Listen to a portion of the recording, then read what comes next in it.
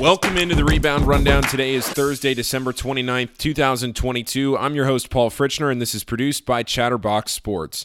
This is your daily digest college basketball show where you can get your info on Cincinnati area college hoops every Monday through Friday in short episodes.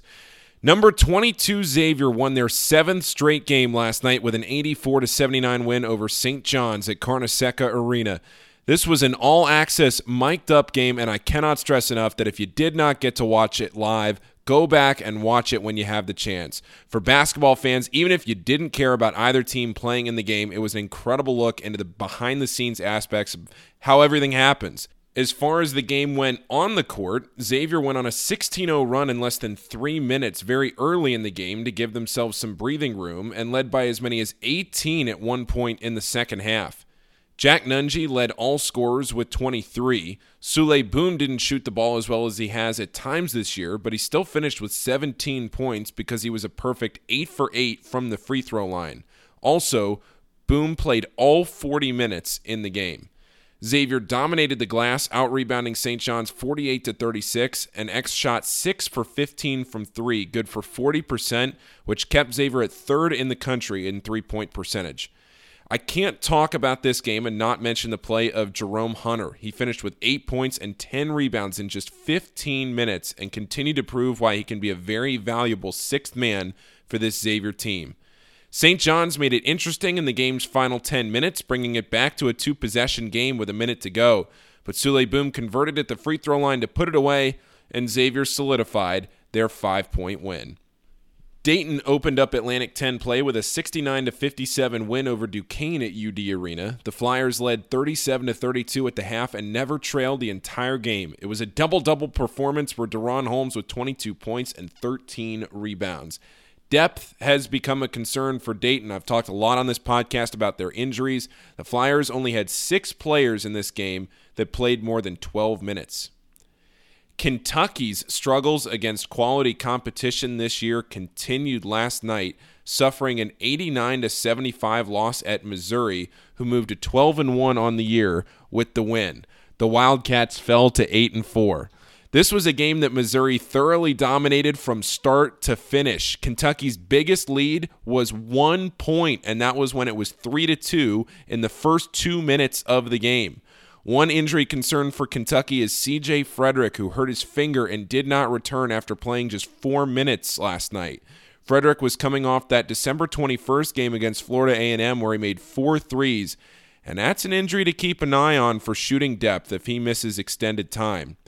With the loss last night, this means that Kentucky will go into the new year without a quad one win on their resume.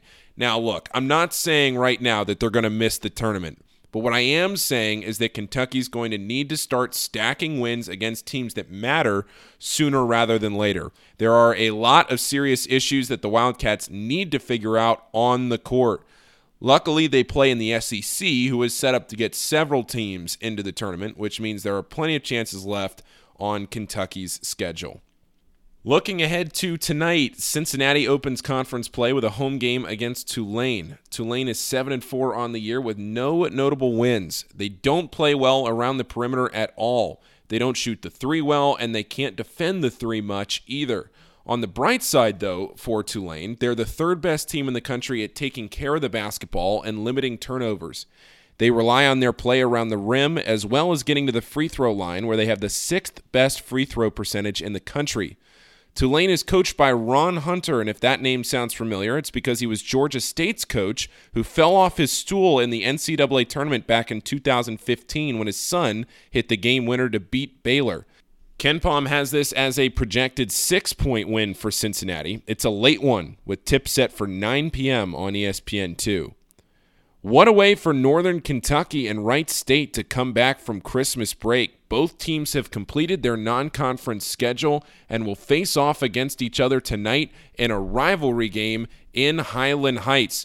Northern Kentucky coming off that loss to Florida Atlantic last Wednesday, a full 8 days before this game against Wright State. The Raiders coming in ranked 207th in the country in KenPom. They've won 2 in a row, including that win last Thursday over Miami of Ohio. Tip is set for 7 o'clock in Highland Heights. Just mentioned Miami. The Red Hawks play their last non-conference game of the year tonight, and I'm not making this up. They're playing NAIA school St. Mary of the Woods. I don't have much about this game given it's D1 versus NAIA, so here's a fun fact about St. Mary of the Woods. It's the oldest Catholic college in the state of Indiana, even older than Notre Dame.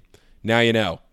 Around the country last night, number 2 UConn held off Villanova to win 74-66. It was back and forth through the middle part of the game, but UConn was just too much. Villanova also turned the ball over 18 times, and the Huskies scored 21 points off those turnovers.